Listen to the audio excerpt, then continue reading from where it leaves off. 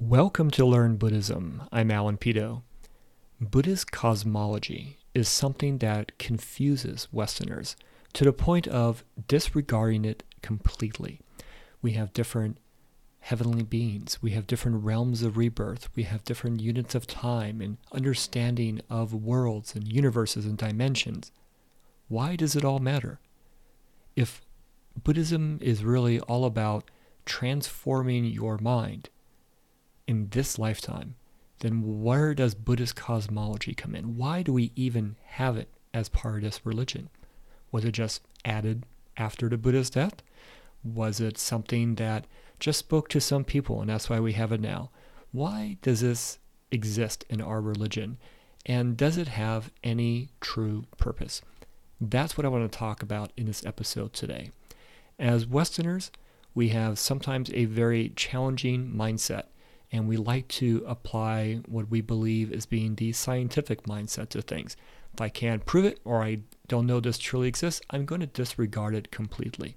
And Buddhist cosmology comes into play there as well, because it's something that sounds so supernatural, so out there. Why? Why is it here? And what's its purpose, right? And this is something where I feel that Westerners are losing a very rich part of the religion because they just want to focus on just the black and white, bare bones essentials of Buddhism, such as I'm just going to meditate or I'm just going to read the scriptures. And that's all I need to become enlightened in this lifetime. All this afterlife rebirth stuff or all these different realms and all these different beings, it's just useless. It means nothing to me, and it means nothing as it relates to the true Buddhism that I assume Buddhism should actually be. So when we look at what the Buddha said in the sermons, whether you look at the Pali Canon and Chinese Canon, for example, you see that he talked about different beings. And he actually had like devas come and listen to him, and he would teach them. Why is that inside the sermons, right? He talked about different units of time that makes our mind boggles, which I'll talk about today. He talks about this different existences, and so his past lives, and why is that all there? I like to relate all of this in a very practical approach in one way. This is all talking about samsara, the cycle of birth and death, is talking about impermanence, dependent origination, karma, these core fundamental Buddhist teachings that are really important for us to understand. Because if we just back up a second here, the Buddha is trying to tell us you have to break down this belief, this false belief, in a permanent, unchanging, independent self, which he says does not exist. We are impermanent, we are ever-changing, and we are interdependent upon other things. But because we are ignorant to the truth, we live in this delusional state, and we're consumed with greed and hatred. And this is just causing us to be trapped in this cycle of rebirth, and is causing us to create all these actions, karma, that is a catalyst for just being trapped in a cycle of rebirth, which is, he said, is dukkha. Impermanence is dukkha. It is not satisfactory. So when we look at Buddhist cosmology, it is a very visual representation of what he was teaching, but it's also showing how your actions, your karma, plays out in many different ways. Now, right now in your existence, you are temporary. You are impermanent, just like me. We are a temporary grouping of things called the five aggregates, and it works so seamlessly together in something called Namarupa that we believe we have this self, and that results in this fuel to start clinging and craving to things, and this delusion we have of the world we are living in because we're ignorant to the Buddha's truth and fundamentally what it means. And because of this self is just constantly keeping us in this cycle, right? So when we're looking at that, we're thinking really much in our life right now, we don't really see anything beyond just the existence that we're aware of. The Buddha talked about prior lifetimes and prior existences that he had. So as a fully awakened, enlightened being, a Buddha, they are able to understand and see their past lives. And actually, he talked about these, and we have it in his past life tales, which are very not only interesting, but they're also teaching moments. They're showing his bodhisattva path. It's showing morality and conduct, generosity, compassion, all these different things that are very important inside Buddhism. But what's very important about this was the Buddha stopped. He could have kept going on and on and on to all his past lives. He felt it's pointless to keep going back because it's not going to really help us. So he gave us a glimpse at some of his past lives as teaching moments, but he didn't feel it was really important to keep going on, in which he could have. And he also had a very expansive understanding of the universe and existence and everything, to the point where he wouldn't answer certain questions about it. He understood it, he knew about it, but he didn't feel it was important to talk about at that point in time. So for you and me, we have been going through the cycle of rebirth for a very, very, very long time, a time period that is unimaginable, incomprehensible to us right now. It's that vast. So the Buddha gave a teaching where he said, just imagine like a boulder or a rock that's like 19 miles wide, right? And imagine you had a feather. And every 100 years, you would just brush this gigantic boulder with that feather until that boulder was completely worn away by that feather every 100 years, right? These are units of time we have in Buddhism. And for you and me, I don't know about you, but for me, I can't even imagine the length of time, right? But he's saying that, you know what? These things have been going on for a very long time. And this is going to be very important when we talk about Buddhist cosmology. So time is important, our universe is important, these existences are important, but understanding that we are just at one part of this very, very long story. So I'm going to start off on Buddhist cosmology, talking about the realms of rebirth. But before I do, I want to give you this imagery. I'm sure you've all seen Buddhist mala beads, the Buddha beads, right? Wearing your wrist, or the longer ones that are 108 beads. So you can think of rebirth in this way. The string that's connecting all the beads on there is karma, store consciousness. This is the thing that continues on in the cycle of rebirth. It is not a soul or a self, but it is something that casually connects all these existences. So my prior existence is not the same as this one right here. There's nothing fundamental that came from that prior existence to the existence that I'm in right now, except for karma, the past fruition of it, traces of it, and the future potential of them. And it's this store consciousness, this casual connection between them all, which is what's linking the beads on that mala bead, on that mala wrist bead, if you will, or the 108 bead one, right? Those little beads are obviously independent of each other, right? You know they're all separate. They're not part of the other bead, right? But they're all connected on this long string.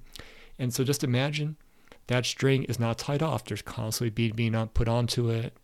It's going to be another bead, another bead, another bead. Now, each of these beads can have their own qualities. Some could be very nice beads, a very fine wood, or a very polished stone, for example, or it could be a very rotten piece of wood, or just not right. And these are all our different realms of rebirth that we might be in, what's happened inside them, the level that we're born into. And so that's a good place for us to kind of begin, because when we're thinking about what we're doing as Buddhists, we're trying to break that string, if you will. We're trying to stop it. We're trying to make sure no more beads can be added to it. So that means we are stopping this cycle of rebirth, which is very much like being a prisoner. You're chained to it, and you're chained to it because of your karmic actions. You are just like clinging and craving to things. You just can't escape it, right? And so we're trying to stop it. So these realms of rebirth, we have 6 of them inside Buddhism. And they are things that we have likely at one point or another all been inside. They all have different time periods inside there, right? Some you can stay in there for a very long time in existence, and other ones maybe relatively short. The important thing about all 6 of them is they are all impermanent. That you don't stay in any one forever and ever and ever. It's not like an infinite period of time you stay inside there. So you may hear some things that sound very much in your Western ears like other religions, where you're like, well, that's going to be forever. Not inside Buddhism. The only thing that's forever is being trapped inside this cycle of rebirth until you end it. And that's what the Buddha taught. So the very first cycle or realm of rebirth we have is the Devas, or God's realm. And this sounds very much, you probably have the imagery going right now, like Devas, gods, right? And we sometimes call this the heavenly realm. And there's many different ones, and without going too complicated into it, there's different layers, if you will, or levels. And so there's like ones at the bottom, they're closer to our world, if you will, and our kind of existence, and ones higher up. But it's sort of like a pleasure-filled type realm. Now, even though that sounds great, this isn't permanent. This being reborn inside there is a result of your activities, right? Just imagine your human realm right now, the existence that you're in right now. Are you compassionate? Are you generous? Do you have loving kindness? Are you practicing wholesome qualities along the Buddhist path? Are you generating good and merits? These are likely more conducive to helping you being reborn inside this heavenly realm. And so we may look at this almost like a heaven, if we will, in our Western ears. But it's not something that you stay inside. Can you advance up it? Of course, there's higher levels, but it's not something that's meant to exist in forever. Although periods of time inside here are extremely long. So our understanding of time is different than other realms. So for example, what may be 1 year for us, maybe, I don't know, just like a second or something for them, or even less than that. So we're seeing where our period of time is almost going faster than theirs is, but theirs could also be a lot longer. So that's why it may seem very, well, those are gods. They're just living forever. Not so. It's still impermanent. And impermanence, as the Buddha said, is still dukkha. So even though they're inside this pleasure-filled realm, it's still dukkha. They're still trapped. That's why you saw, or we read, I should say, inside the Buddhist scriptures, that the Devas would come down and talk to the Buddha to have him teach to them, because they want to escape the cycle of rebirth also. And before we kind of leave this realm, how can the Buddha see Devas? Because we can't see them unless they make themselves visible. But even then, that's kind of pushing it. So fully awakened enlightened being like a Buddha has this what's called divine eye. They can see almost these ones. I don't want to say they're form or formless, but basically not something that we humans can typically see, but they can. Buddha can see it. And also, when we're looking at these heavenly realms, there's a particular one where bodhisattvas reside in, especially right before they come to earth. So if we look at Shakyamuni Buddha or Gautama Buddha, so before he became Siddhartha became the Buddha, he was a Buddha in his prior existence in a heavenly realm. So through his meritorious activity, through his wholesome karma, his compassion, generosity, loving kindness, vows, all that, right? He was in a heavenly realm, and he was destined to be the next Buddha. So he resides almost, if you will, like in his waiting room. Not the same, but it's almost like in his waiting room. And he decided his heavenly realm, and he decided when the right time for his rebirth in the human realm, which is our next realm coming up, where he was going to be reborn in. Because for a Buddha to exist, they got to get to this human realm to help others. Now, is there celestial Buddhas? Yes, I'll talk about that in a second. But this is where we see Shakyamuni Buddha come into being first as Siddhartha Gautama, born into this realm because the Bodhisattva decided his rebirth, his next existence, next one, not current one, next one, was going to be inside the human realm. And so that's a really important part. So we're looking at kind of like these heavenly realms as like a permanent thing in maybe our Western mindset. Not so. They are impermanent. And especially for bodhisattvas, they're kind of like a place that they're going to, but they're going in and out to our realms to help us. but also looking ultimately as a Buddha to come to a human realm. So that's our second one, is the human realm. And the human realm, that word human, we're thinking Homo sapiens, right? You and me. Well, human means essentially these sentient beings that can determine their karmic activities. So it's just not human beings, is when we're saying the human realm. There's a many world systems inside Buddhism. Like, we obviously, in our quote unquote scientific world, we haven't proved the existence of any other species outside of our planet except for us. But in Buddhism, it's recognized there's like billion world systems. And yes, there's multitudes of sentient beings all throughout what we can conceive of. And we're talking about not just the vastness of space and our universe, but dimensions and everything else, right? It's things we can't even wrap our heads around. So human is kind of like a term we're using for kind of like all these type of sentient beings that can do that. So the human realm, you may be going, well, there's suffering here, but sometimes you're happy, sometimes you're not. It doesn't feel like a really good realm to be inside. But we saw where the Bodhisattva, who became Siddhartha Gautama, came to this realm. Why? Because they become a Buddha.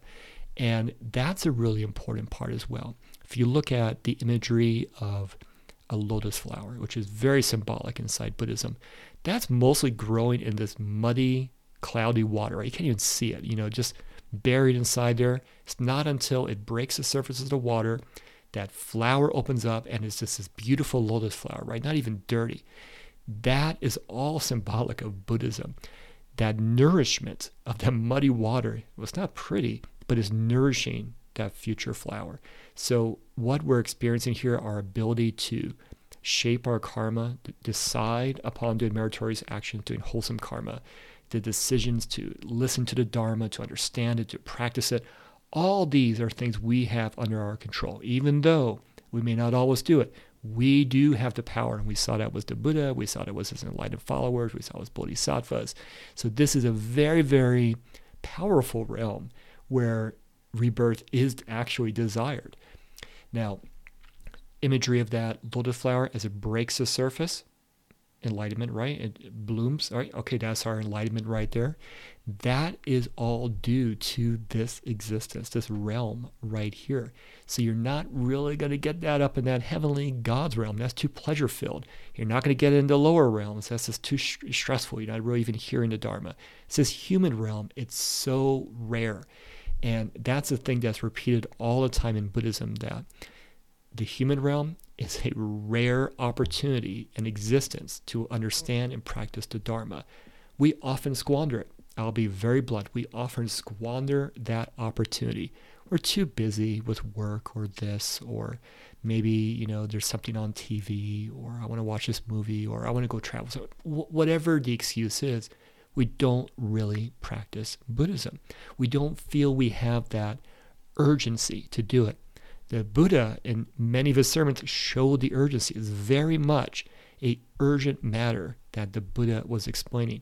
Why wait? Why are you waiting, right? And he would very much do very illustrative descriptions of this, almost like you're going into battle. And so why is he being so, emphasizing this so much, right? Because don't squander this opportunity. This human realm is that nourishment. Don't let it go to waste. Then we have like this demigod realm right below. And this is sort of like, not the same as devas, but they are sometimes always correlating or combating or going to war, if you will, or fighting with the devas in this god realm. And this is sort of a realm you don't want to get into, because when you go to these lower realms, you're kind of looking at like the three fires or three poisons: greed, anger, ignorance, delusion, right? And so what are they? They're being hateful, right? You don't want that. Or the animal realm right below that. It's a very hellish realm where you're always acting on impulse and instinct. Now, that's almost like greed, clinging, right? And they're not understanding. They're not hearing the Dharma. They can't help themselves. We got a hungry ghost realm. This is, you can almost imagine that imagery. They can't satisfy themselves. No matter if they're hungry, if you're craving that, or if they want this or that, they can't satisfy themselves. So it's a very stressful environment because they're clinging and craving, but they can't satisfy those attachments. And then ultimately there's a hell realm. And so again, our Western imagery of hell, oh, I'm going to be there forever. All impermanent. All of these realms are impermanent. The only thing permanent here is that you're cycling through them all based upon your actions.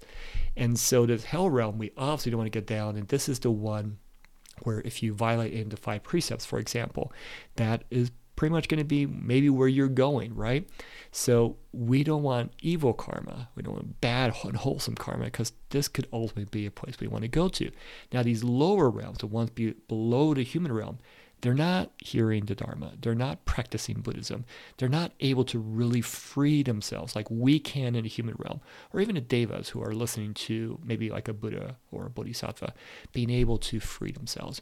So getting down to these lower realms, not advisable, is not what Buddhists want. So if you look at the 500 million Buddhists around the world, these realms of rebirth are important because they are trying to generate good merits, meritorious activities, wholesome karma, to be reborn in the human realm in a state where they can continue on the practice, the path of Buddhism, or advance up to that Deva's realm or that heavenly realm so they can continue practicing as well. They want to stay in the realms where they can still hear the Dharma, where they can still practice. Because if they fall down to the lower realms, they got to burn off their karma before they can continue on in the cycle of rebirth.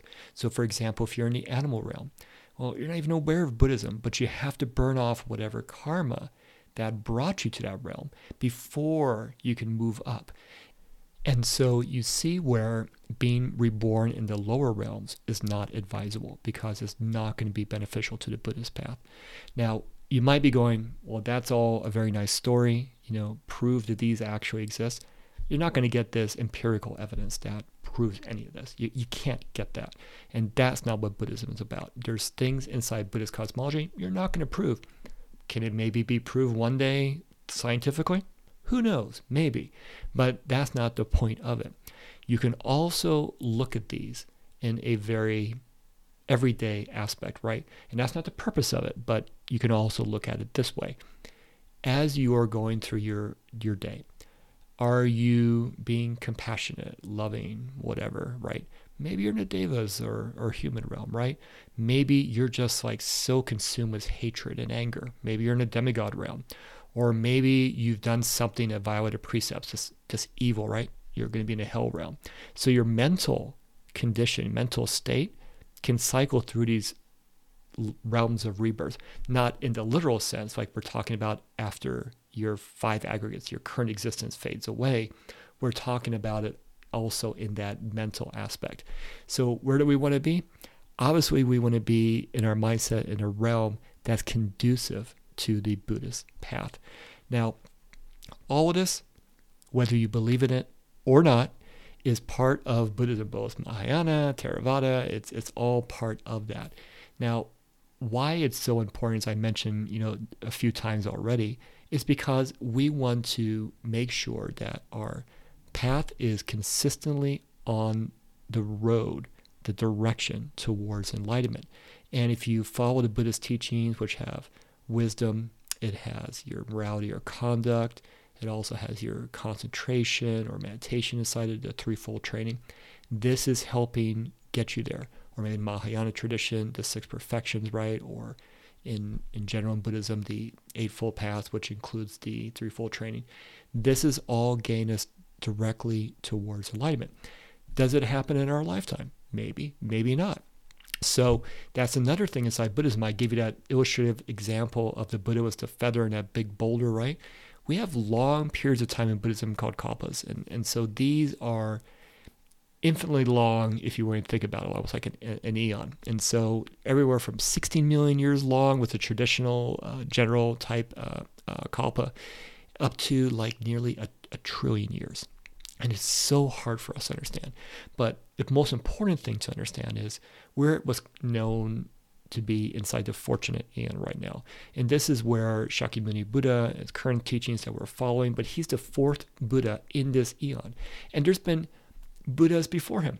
So there's like 28 Buddhas before him, right? And you just think about this vast amount of time we're talking about, right? And what we're going to have in this eon and is fortunate, Ian, because this is the best one right now to become enlightened. After Shakyamuni Buddha's teachings go away, we're going to see another Buddha come into being called Maitreya. And so that's the next Buddha. Remember I was talking about that heavenly realm where the Devas are, right? So that same heavenly realm is where the Bodhisattva Maitreya is right now. And as soon as the conditions are right here on earth, where the current Buddha's teachings are long lost and it's ready for him, he will become the next Buddha of our era. And so what will happen is that exists as the Bodhisattva right now, that's ending. His new existence will be manifested here physically inside this world, just like Siddhartha Gautama. So we have this continuous cycle going on. Buddhist cosmology, everything's in cycles. The impression that we have of the universe and world is very much shaped by our limited understanding of it. I don't understand everything. Science doesn't understand everything. We're trying very, very hard to understand things, but there are things that we still can't understand or see or know. And so with Buddhist cosmology, it's all about us understanding how this intersects, if you will, with our religion. And does it reveal to us these different beings and different realms and different time periods? Absolutely. There's also what's called Buddha fields or pure lands, very big in Mahayana Buddhism, where basically a Buddha, through their Dharma and reward body, can have almost like this field around them. If you look at Shakyamuni Buddha, right? When he was on this earth, manifested on this earth was his manifested body. He did have a Buddha field around him too. That's why there were so many people who became enlightened around him. But when he went to Parinirvana, final nirvana, we saw that enlightenment kind of dropped off, right? It's called the age of decline. So it's very much recognized in all of Buddhism. Yeah, you know what? Becoming enlightened on this earth is going to be pretty rare because there's no living Buddha where we have his teachings, but he's not here to, in his manifested form, teach us. And so it's very, very challenging for sentient beings like you and me to become enlightened. And so when we're looking at that, well, what can we do? So a lot of Buddhists, especially in Theravada, are looking to Maitreya, the next Buddha. And we're talking about a very, very, very long time away. Like we still have Shakyamuni Buddhist teachings right now. They have to be lost, and there's a whole series of events that have to occur before we see Maitreya. So in Mahayana, it's recognized that we have a lot of help out there, right? We got Celestial Buddha, so there's Amitabha Buddha. So there's different pure lands, and these are these Buddha fields, right? They don't have to exist on this earth. And so the very famous Buddha is Amitabha Buddha. There's others that also have pure lands. It's this Western Pure Land by Amitabha that anybody who sincerely vows and recites and wants to go to his Pure Land can. And so these Pure Lands, they sound very unusual. Like, what are we even talking about here? Like a different world, different dimension, different universe. I think it's hard to explain where it's at or, in scientific terms or anything like that. But the concept is you can go and learn under the guidance of a living Buddha and Bodhisattva attendants and Dharma teachers in this conducive environment. It's like a training ground. It's like going to like the best university, college, whatever in the universe, right? You can go there for the sole purpose of becoming enlightened, awakened. Because in the Mahayana path is the Bodhisattva path. And the Bodhisattva path is the same path that the Shakyamuni Buddha took, where it went through countless lifetimes of the Bodhisattva and then became a Buddha. So in Mahayana, becoming a Buddha is the ultimate, right? So this training ground is helping you become a Buddha, which can take a long time there, but is the best way to actually do it because you're under the guidance of a living Buddha and enlightened beings. So these Pure Lands are extremely popular. In fact, it's the most popular form or practice, I should say, of East Asian Buddhism, like in China, Vietnam, etc. You also have independently inside Japan, Pure Land schools. So it's extremely popular in that way.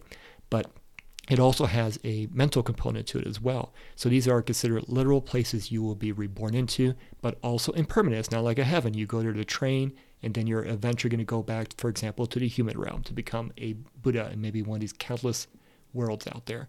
But you also have this mental component. So like in China and Vietnam, this is very much part of the meditation school as well, where it's all intertwined. So we look at Amitabha Buddha as your own internal Buddha nature, and Pure Land as almost like your mind, almost like nirvana, right? So there's the 3 different levels, if you will, in Pure Land. For most of us, it's going to be trying to be reborn inside Amitabha Buddha's Pure Land. But if you could actually do it, you can become enlightened here on this earth. And with that, you realize your own true, if you will, Amitabha Buddha, your own internal Buddha nature. And you have your own Pure Land, which is a Pure Land of your mind and yourself. And so that's really the ultimate, but extremely hard to do on your own in this existence. Now, all of this, as I mentioned, seems very far-fetched to some people and may be very confusing to some people. You don't have to go, oh, I absolutely understand all of this right now, or yes, I agree with you on all of this. That's perfectly okay. Just realize this is part of Buddhism. It's not really separate. It is part of it. Just meditation, just doing maybe this or that, just reading scriptures. That's not Buddhism. There's a whole reason why we are so invested, so interested, so devoted, the effort put into Buddhism, because we want to escape the cycle of rebirth. And that doesn't mean this existence right now, because this Buddhist cosmology is teaching us there's a lot more going on. And the reason we practice, there has to be this urgency. And the urgency is understanding periods of time, realms of rebirth, these existences, these beings we can be reborn into there. If we don't practice, we don't do this, we can fall into these lower realms. Whether you want to think about that mentally, like your mental states, but more literally, these different realms we can be reborn into, that is going to be detrimental to yourself on a path. And so this is not to be scary in that way, but as I mentioned before, in all of Buddhism, like with the Buddha and everybody else, there's this urgency for people to practice. You are being exposed to the Buddha's teachings, which is rare. There's periods of time where there is no teachings, there's no Dharma inside the world.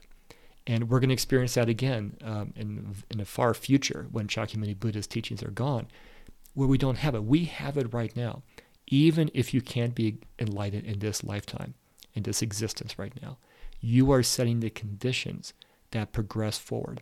And I'll leave you with this thought to kind of tack onto that. As I mentioned before, the Bodhisattva who eventually had his next rebirth inside this land became Siddhartha Gautama, who became Shakyamuni Buddha, the Buddha of our era. That was the accumulation of countless existences. And throughout those countless existences, extremely long period of time, Bodhisattva, Bodhisattva, Bodhisattva, Bodhisattva. So there was this vow, there was this identity that a long time ago, that he would become the Buddha of our era. He would become a Buddha, essentially.